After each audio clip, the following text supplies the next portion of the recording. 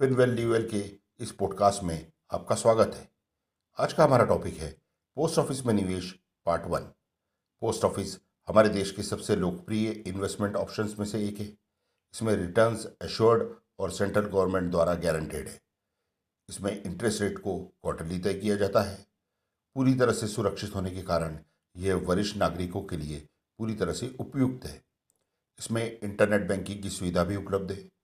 Post office में निवेश के लिए जो योजनाएं हैं, आइए उन्हें जानें। पहली योजना है सेविंग डिपॉजिट। ये बैंक के सेविंग अकाउंट जैसा ही है। आज भी जहां बैंक की सुविधा नहीं है, वहां इसमें पैसा डाला जा सकता है। अकाउंट 20 रुपये से खोला जा सकता है। दूसरी योजना है टाइम डिपॉजिट। 1 से 5 साल के लिए मौजूदा ब्याज दर 5.5% है। 10 वर्ष के लिए ब्याज दर 6.7% है। प्री मैच्योर विड्रॉल 6 महीने बाद ही संभव है। 5 ईयर टर्म डिपॉजिट पर सेक्शन 80C में 1.5 लाख रुपए तक निवेश करके टैक्स बेनिफिट भी मिलता है, पर इंटरेस्ट टैक्स फ्री नहीं है। तीसरी योजना है 5 ईयर रिकरिंग डिपॉजिट। यह योजना उनके लिए उपयुक्त है जो हर महीने एक छोटा अमाउंट निवेश करना चाहते हैं।